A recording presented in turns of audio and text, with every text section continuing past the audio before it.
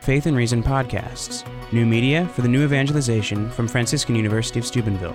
Find more at faithandreason.com.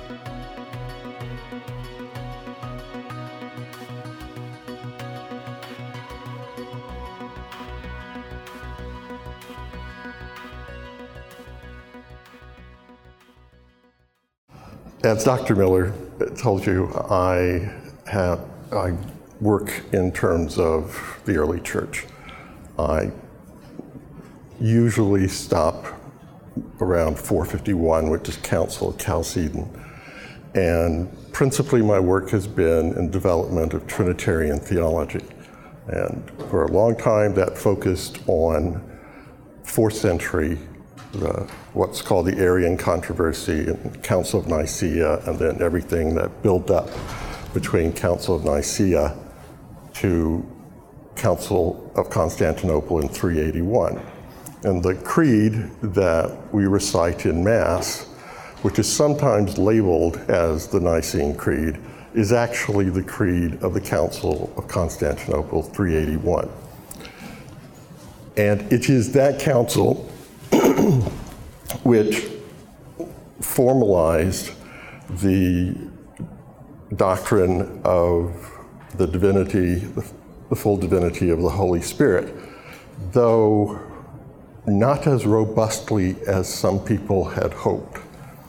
So what I intend to do today is, because my approach to theology is historical, and this interest in this historical theology arises, I think, out of a deep, abiding love for telling stories about myself. So it was a sort of a natural to go from telling stories about my past to talking about somebody else's past. So that's principally how I will work in terms of covering subject matter. And is there a clock in this room? Okay. Okay, hold the mic closer. Okay. Do you want to wave your hand when it's quarter till? Thank you. Okay. Is that better? Yes. All right. In all of my classes, I don't use a podium, I don't read, and usually have a table in front, which I sit on. And that's as close as I get to a chair. So, Dr. Miller told you that I've been working on a book on the continuities between Jewish doctrines of the Holy Spirit and early Christian doctrines. And this book would be published by now if I could come up with a nice Amazon-friendly title. Because publishers want to have some title so that when you punch in the Amazon search, your book is going to come up first. And somehow continuities in pneumatologies from 200 BC to 200 AD is not interesting enough or something. I mean, wouldn't you all punch that in?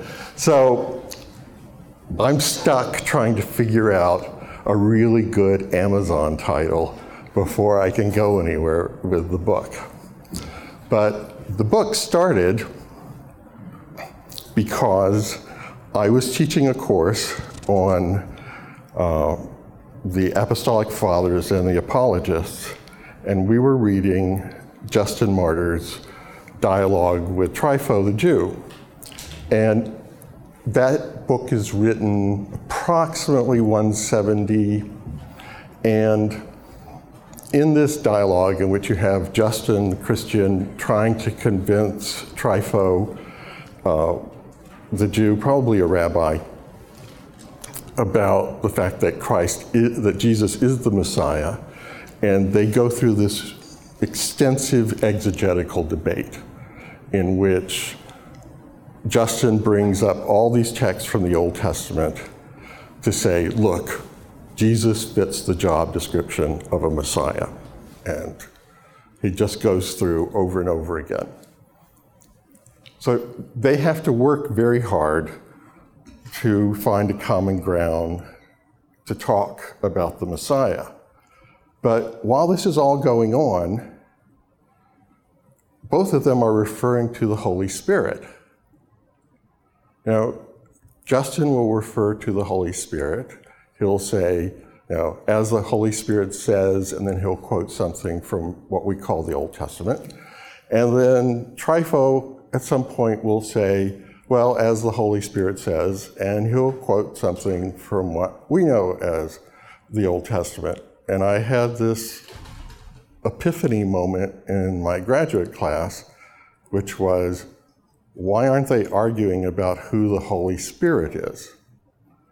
And that was the moment when the book began. And I spent a very long time trying to figure out the answer to that question. And the answer boils down to this. There is a doctrine of the Holy Spirit in late Second Temple Judaism. It is not a very clear doctrine, and it undergoes change, but there is some reference to either the Spirit of God, the Ruach Elohim, or simply in, for example, Isaiah, there's Holy Spirit. In Dead Sea Scrolls, there's reference to Holy Spirit. So there is some, it's natural to say person, but that's jumping a little bit. There is some heavenly figure that is referred to as the Holy Spirit. And when you read, for example, the New Testament or other early Christian texts, have any of you read any apostolic fathers or apologists? Okay. There will be a quiz later. Okay.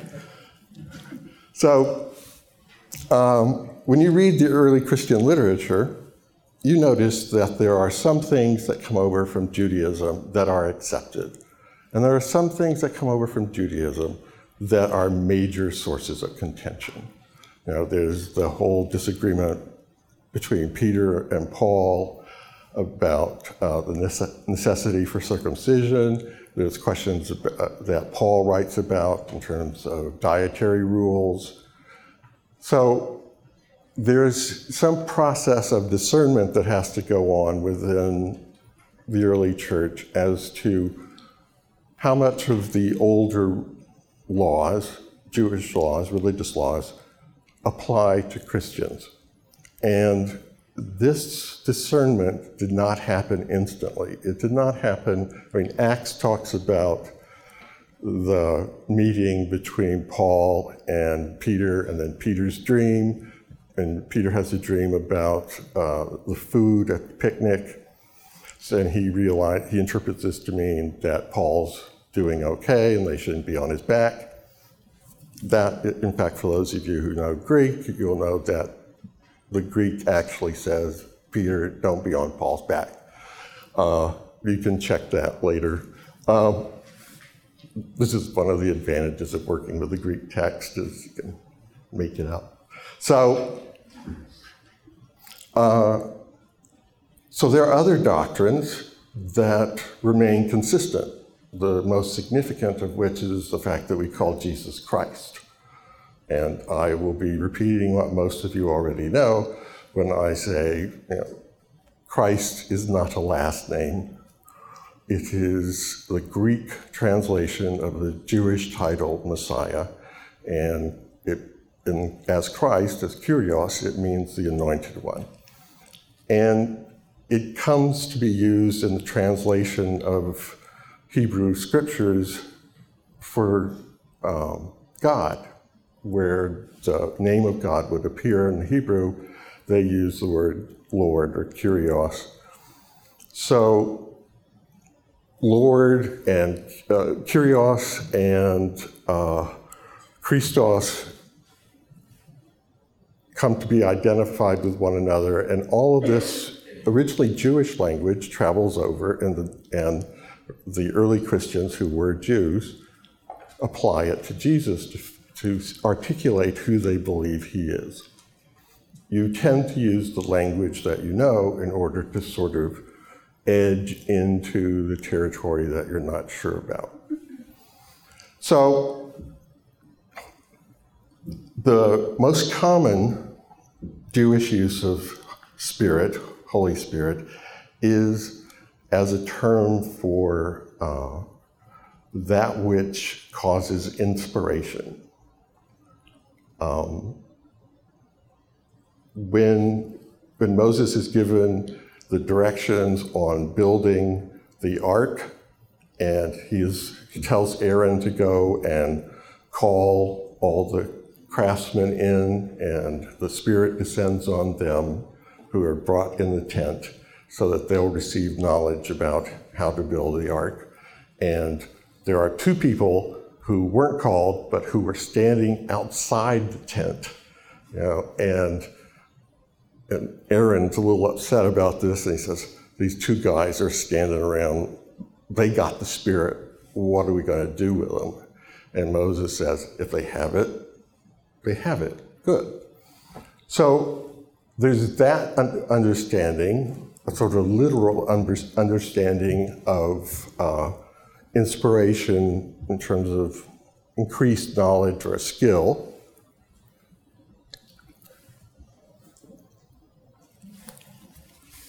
There's also inspiration in terms of understanding that a scriptural text that has the apparent speaker is also being spoken by God. So you have the Psalms, who have the apparent speaker, most of them, as David, but they're also regarded as the Holy Spirit says. So the Holy Spirit proves to be the source of divine inspiration and revelation, largely, not exclusively, but largely in terms of when you read a past text, a past holy text, to understand what God is trying to say to you now. So that sense of Spirit carries over into the New Testament. And when you read the New Testament, you'll often come across passages when they're using Old Testament passages to establish Christ's identity, like Psalm 110. They'll say, as the Spirit said. So that carries over. There's also a sense that the Holy Spirit is the Spirit that dwells in holy people, which may sound a little redundant, but this is the Spirit of God that dwells within the holy. And one example of this is prophets, where Elijah, for example, has been given the gift of the Spirit. But we read, for example, in particular in literature of late Second Temple Judaism called the Dead Sea Scrolls, where they will talk about the Holy Spirit of God dwelling in you unless you become impure or angry or succumb to some evil emotion, and then you chase the Holy Spirit away. So there is a sense in which the Holy Spirit is the presence of God within you. A localized presence, in a way. A localized presence that joins you to other people who have that presence within them. There's a great deal of scholarly debate about exactly what's going on at the Jordan when Christ is baptized and the dove comes down and we hear the voice. But, Jesus is being baptized by John. We hear the voice, "This is my beloved son," and then the bird comes down. And that right there is a good example of where I got my title from. Because Jesus says something, God says something, the bird doesn't say anything. God says in Exodus 3 to Moses, Moses wants to know, "What's your name? Who shall I say sent me?" And God says, "Tell them," in the Greek, ego eimi, "I am, sent you." So there's I. Jesus several times in the Gospels, in Luke, for example, at the trial scene at the beginning of the Passion, when there's the initial inquisition over who is he, there's this place where Jesus says, "I am." And in the Gospel of John, Jesus is recorded as saying that, using that kind of answer often. He will say, "Ego eimi," which is the same Greek as is given for God identifying himself in the bush. So you have God the Father, Yahweh, saying, "I am," and you have Jesus Christ saying, "I am." You never have the Spirit saying, "I am." You never have the Spirit saying anything directly, first person. The only exception that I know of to that in the New Testament is in Romans when Paul talks about the Spirit expressing our groans and our sighs. Even that's not verbal in the sense of "I am telling you," or self-referential, like "I did that." That's the only place. Normally, the Holy Spirit speaks, causes others to speak. First Clement, which is a letter written by the person who's probably the third bishop of Rome to the Corinthians, the same community that Paul had written to and who seemed just to have not gotten the message and are still in trouble. He writes them a letter, and at the end of it he says, "We can't claim to be like those who have gone before us, but we believe that we are writing to you in the Spirit." So the Spirit functions as the authoritative speaker without ever being the speaker. Okay, it's. I don't want to go so far as to say you always knew Jim Henson was behind the Muppets, okay? But there is a question that's real that you can kind of encounter with that, which is if you never have a direct statement of "here I am," or "I am," then how do you recognize that somebody's there, okay? I mean, number of times in the Old Testament we'll have God calling out the name of someone, and that person says, "Here I am, Lord." Holy Spirit isn't recorded as speaking, either asking or answering. So this left a problem, and although my craft is to say, okay, how do we explain this problem in terms of late Second Temple Judaism and early Christianity, the concepts and the texts that are going on there? That's one way of doing it, but I think the other thing that needs to be said is it's difficult for us, and we don't have to sort of throw ourselves back into the 1st or 2nd century of the Common Era. It is difficult for us to imagine what we call a person who doesn't seem to have this sort of central ego, okay?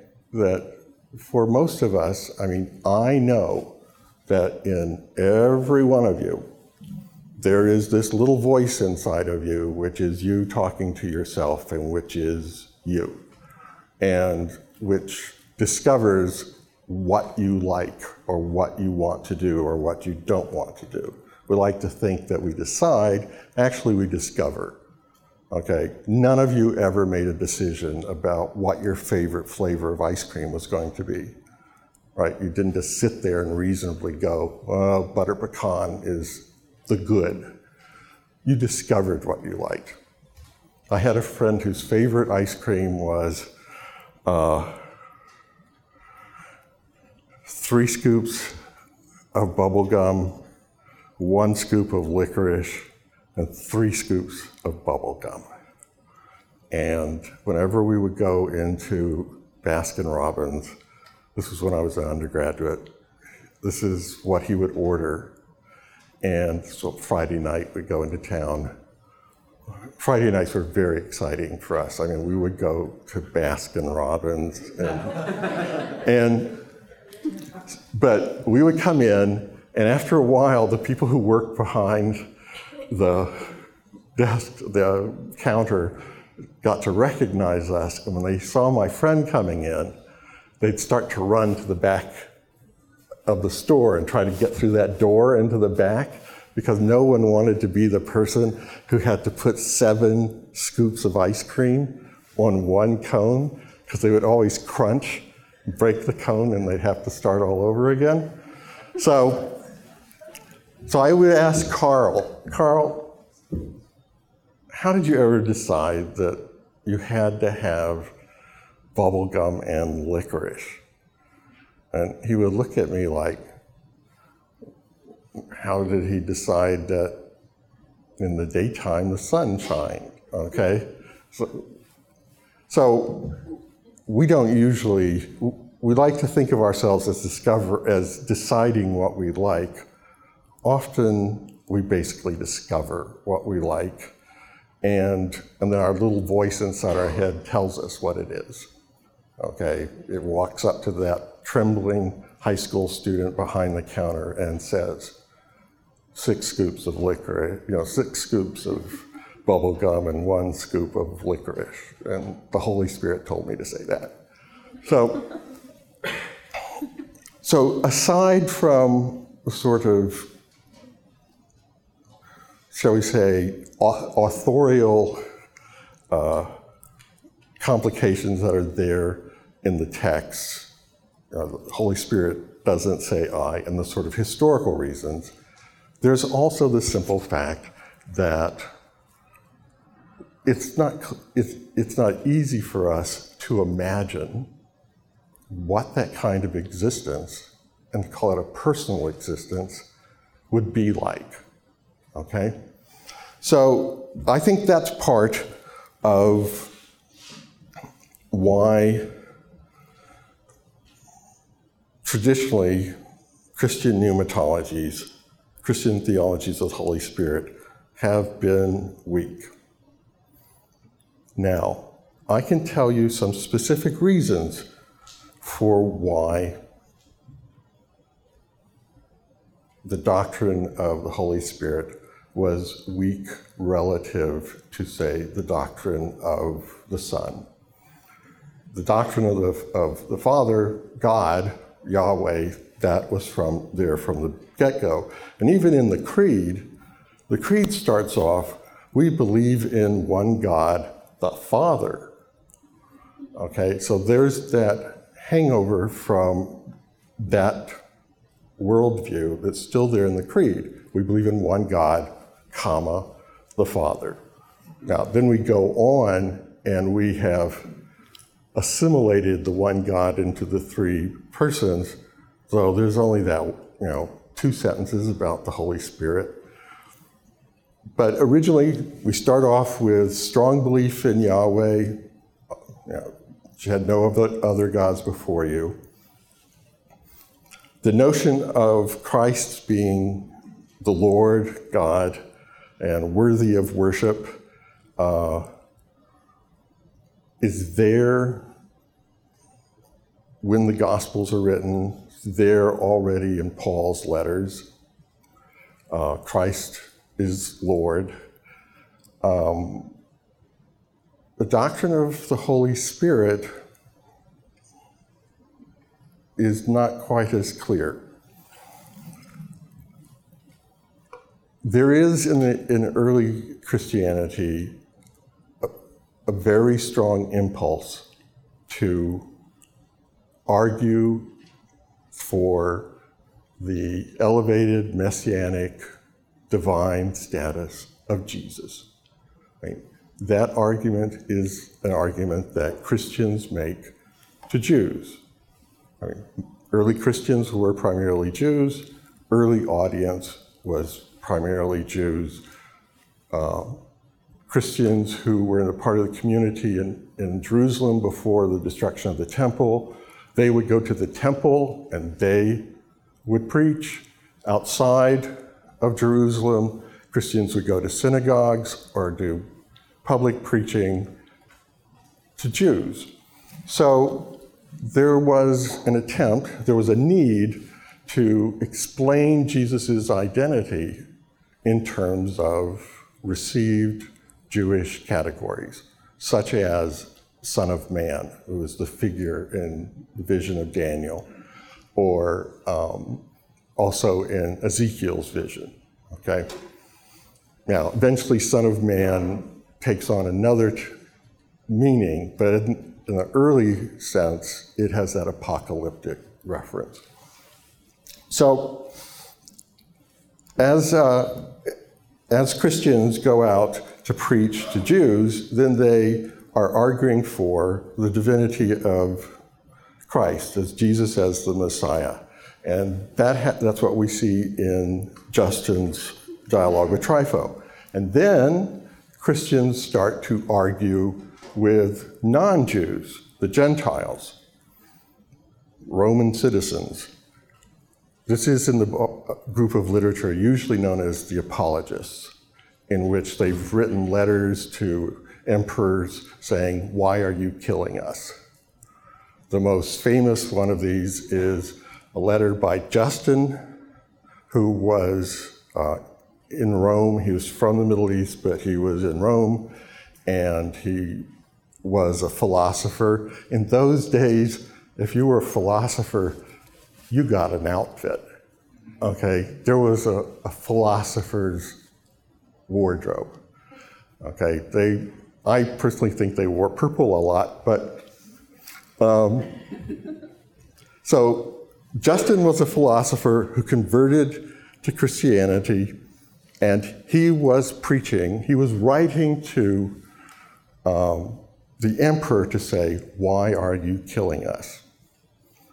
If you've ever seen the movie Gladiator, do you remember the good emperor who died at the beginning, Marcus Aurelius, and then his crazy, evil, wicked brother takes over? Okay, Marcus Aurelius was the emperor that Justin was writing to. And Justin wrote saying, "This is what we believe. See, there's nothing wrong here. We're not atheists. We believe in a God.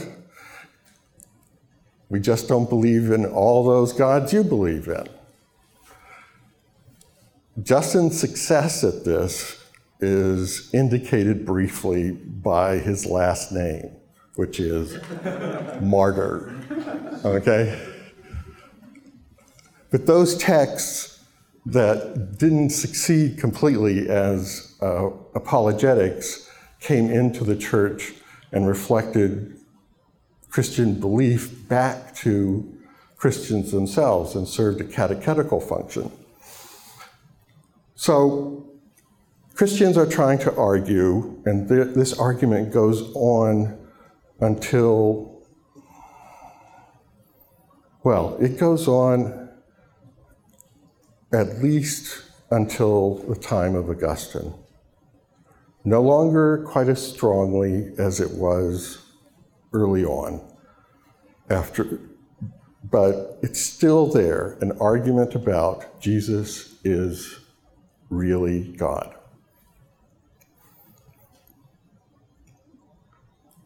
That argument is the defining argument for Christians, okay? I mean, we're called Christians. We're not called Yahwehists. We're not called pneumatists. We're called Christians. So there is something central about our identity that has to do with Jesus Christ, Son of Man, Son of God. That argument becomes central. It's the definition that has to be preached and worked out and built up. The doctrine that there is the Holy Spirit is, with the Jews, not really a doctrine that has to be preached and worked up. As you see in dialogue with Trypho, they believe it. So Christians don't have to stand up in synagogues and go, there's a Holy Spirit. They do have to stand up and say, Jesus is the Messiah, the Christ, the Son of the living God. But they don't have to stand up and say, there's a Holy Spirit that God sends. This is true for the Jews. When you get to the Romans, the Gentiles, the problem with preaching the Holy Spirit is the Romans actually have a notion of an inspiring spirit, but it's very naturalistic. If you know about, say, the temple, the oracles of Delphi, where people would go and they would receive oracles about their lives. Socrates went and was told, know thyself. The belief there was that the priests there were subjected to these vapors that rose up and inspired them. Okay, because the word for what's rising up, the vapors, is pneuma, as in pneumatic or pneumonia, and it's the same word as we use for spirit. So there had to be a careful distinction there. With the Jews, they already understood something heavenly about the Holy Spirit. With pagans, they had a non-divine agent that they understood to produce the same effects that Christians understood the Holy Spirit to produce. Is that reasonably clear? Christians believed the Holy Spirit caused prophecy. Pagans, at their various temples and oracles, believed that a spirit, a vapor, also is what caused an oracle.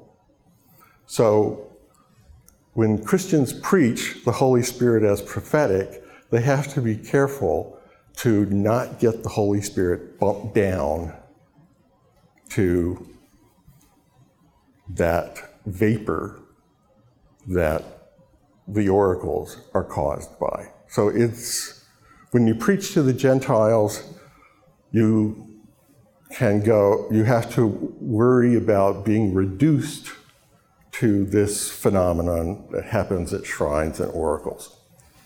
Or some Gentiles, those who are Stoic in their philosophical bent, use spirit to mean the universe as a living thing. And in fact, this whole room is filled with spirit. And each one of us is but a localized vibration in that spirit, okay? And everything about us is a vibration on a vibration. I am just a vibration in the spirit, and this tie is another vibration on a vibration, and the colors. So you have to worry about distinguishing what is a godly role of spirit in the Stoics, but which is an impersonal everywhere, okay? It's spirit there is like space, okay? It's living space. So Christians, when they talk about the Holy Spirit to pagans who are influenced by Stoicism, they have to be careful to distinguish their Holy Spirit from what the pagans are believing. Now, the other thing that's going on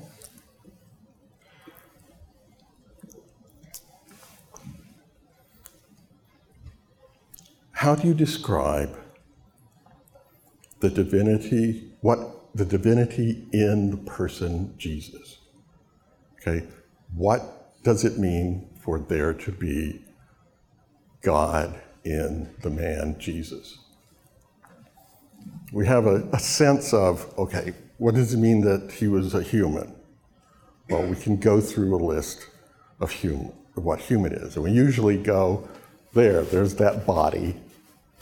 If there's a human, he or she is going to be in a body. And if there isn't a body, that's a TV show, okay? But how do you identify, how do you come up with a word for the divine that is in Jesus? You know, that pre-existed Jesus that came down and lived as Jesus and then remained with Jesus and went up. One word that's used is spirit. Okay? Since spirit is, for example, in John 4, where Jesus says to the Samaritan woman, God is spirit. Okay, so if Jesus has God in him, then Jesus has a spirit in him. So as time goes on and Christians are trying to argue that Jesus is God, then to other people, like Jews, who have the same scriptures, they will say, look, here it is in Scripture that God is called a spirit, and that spirit is in Jesus. That's the divinity that we mean. So, for example, in Psalm 33:6, there's a reference to the Word and the Spirit creating.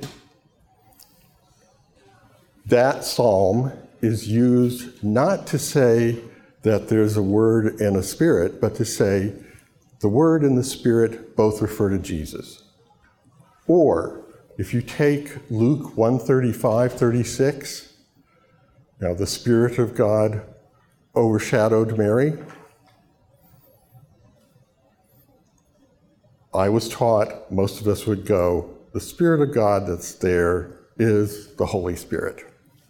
Well, You would be hard-pressed to find that exegesis of the text for the first 200 years of the church.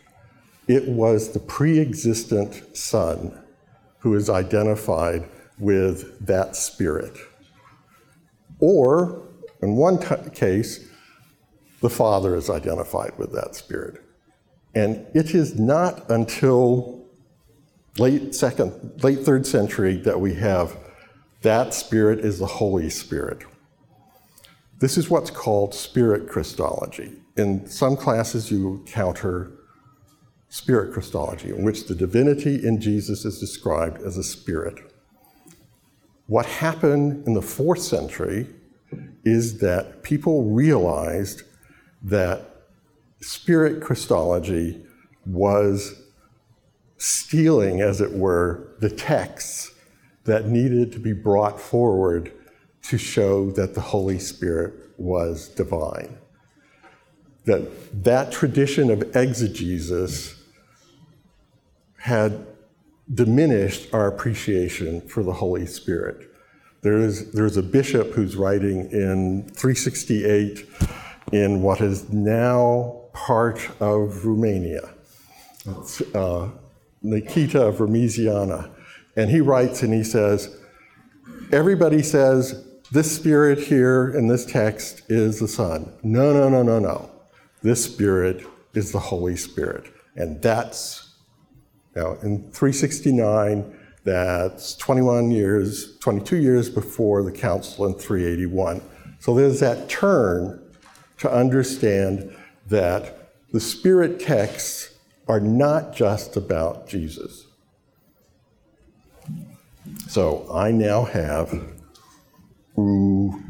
5 minutes to give you the other 1,800 years of, and really, okay, I have to tell you, in all honesty, that most of the important stuff is in the first 400, and the rest of it, some people once said, philosophy is all a footnote to Plato. Well, theology is all a reading of patristics, mostly bad readings. So there's one other thing that I'll quickly do this. When you talk about the second person, you'd call him the Son. He's generated by the Father. Or you call him the Word. And the Word comes forth from God as mind. He's the spoken word. This argument is used. We have this word inside of us, which is our mind reasoning, that voice that I said we all have deciding for licorice ice cream, okay? And we speak it, and that word which is there comes out. The same model, which was developed technically by the Stoics, is used by Christians to say, that is the origin of the second person. God's own logos is spoken by God and takes on a separate existence. So we have logos generation, we have father-son language, we have the word generate, we have 3 ways of describing how the Son comes to be. Father-son, logos, speaking, and this general category of generate. We don't have any of those for talking about where the Holy Spirit comes from. I mean, the closest thing you get to is God breathing. Or in Psalm 104, there's a distinction made between the breath that comes out of God's mouth versus the breath that comes out of his nostrils. And some people will read that text and say, well, the breath that comes out of his mouth is Jesus. The breath that comes out of his nostrils, that's obviously the Holy Spirit. And then some people will say, no, the breath that comes out of his nostrils are the angels. Because if you read Genesis, you notice it never tells you where the angels get started from, okay? They're just there. What day did God make the angels? Read Jubilees, it will tell you. So there's a difficulty in coming up with a distinctive, productive model for the Holy Spirit. And production models define us. I mean, in your biology class, how do you know a duck is a duck, aside from the walking, quacking, and et cetera part? Its parents were a duck. Okay, we're two ducks. Anything which is born from X is X. You don't have born language for the Holy Spirit. You don't have the mental language for the Holy Spirit. You are left with a somewhat clumsy physical image of blowing, breath. How do you apply that to God?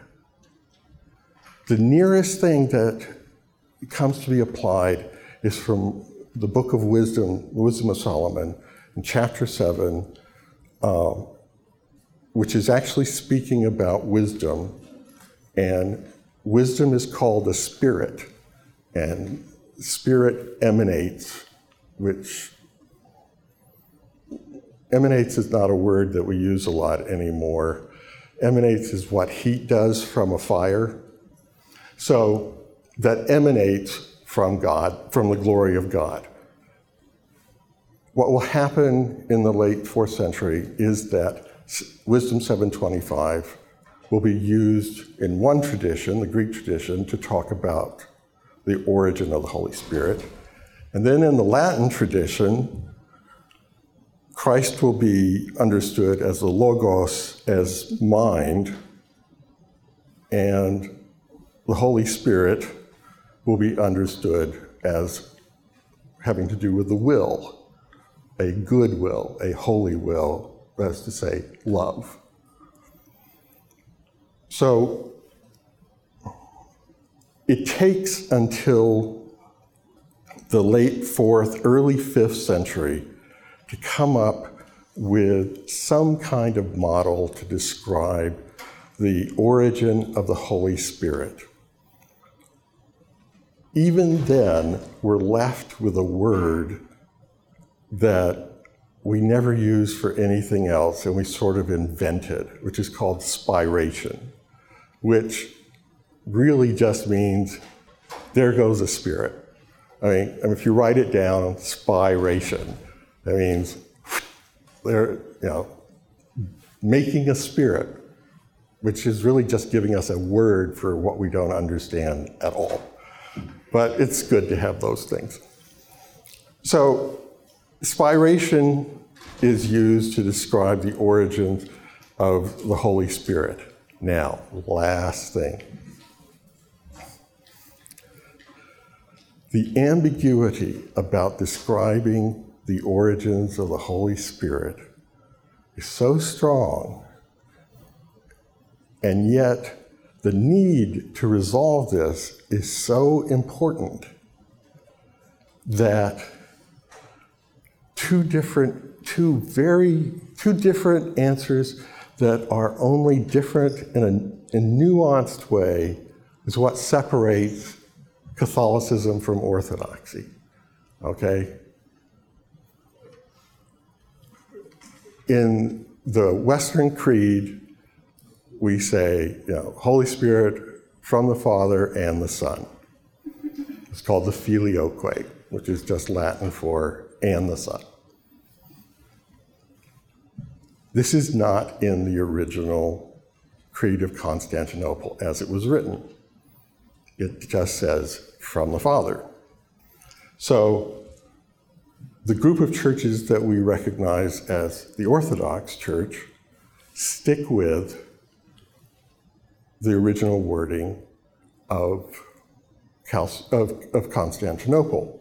Whereas in the Western Church, as part of the task of dealing with Arianism and people who still didn't think of Jesus as fully God, this passage was added to show that Jesus, well, the Son is part of the origin of the Spirit.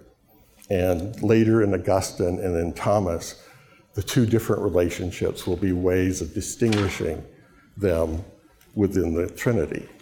So, even now, after, 1,500 years? Depending on which council you want to take when we excommunicated each other, most recently, 1,500 years, 1,000 years, 700 years, whatever,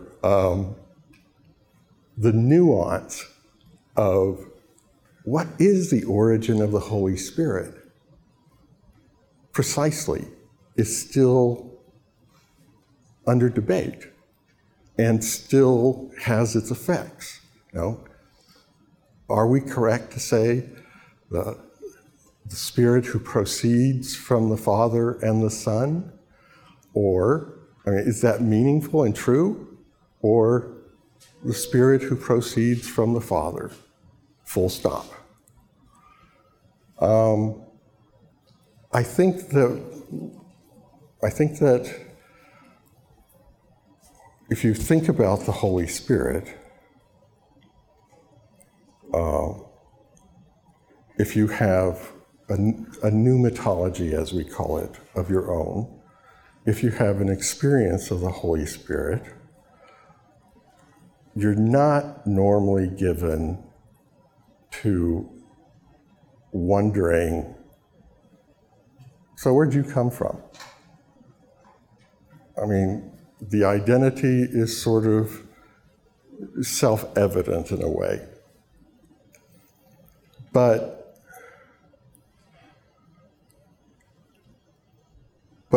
the question is still important. The question is important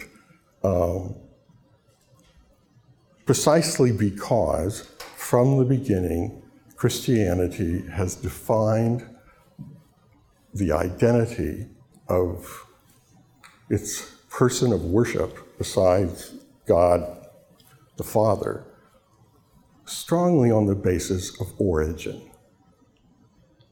Okay? Why do we worship Jesus? Because he is the Son of God.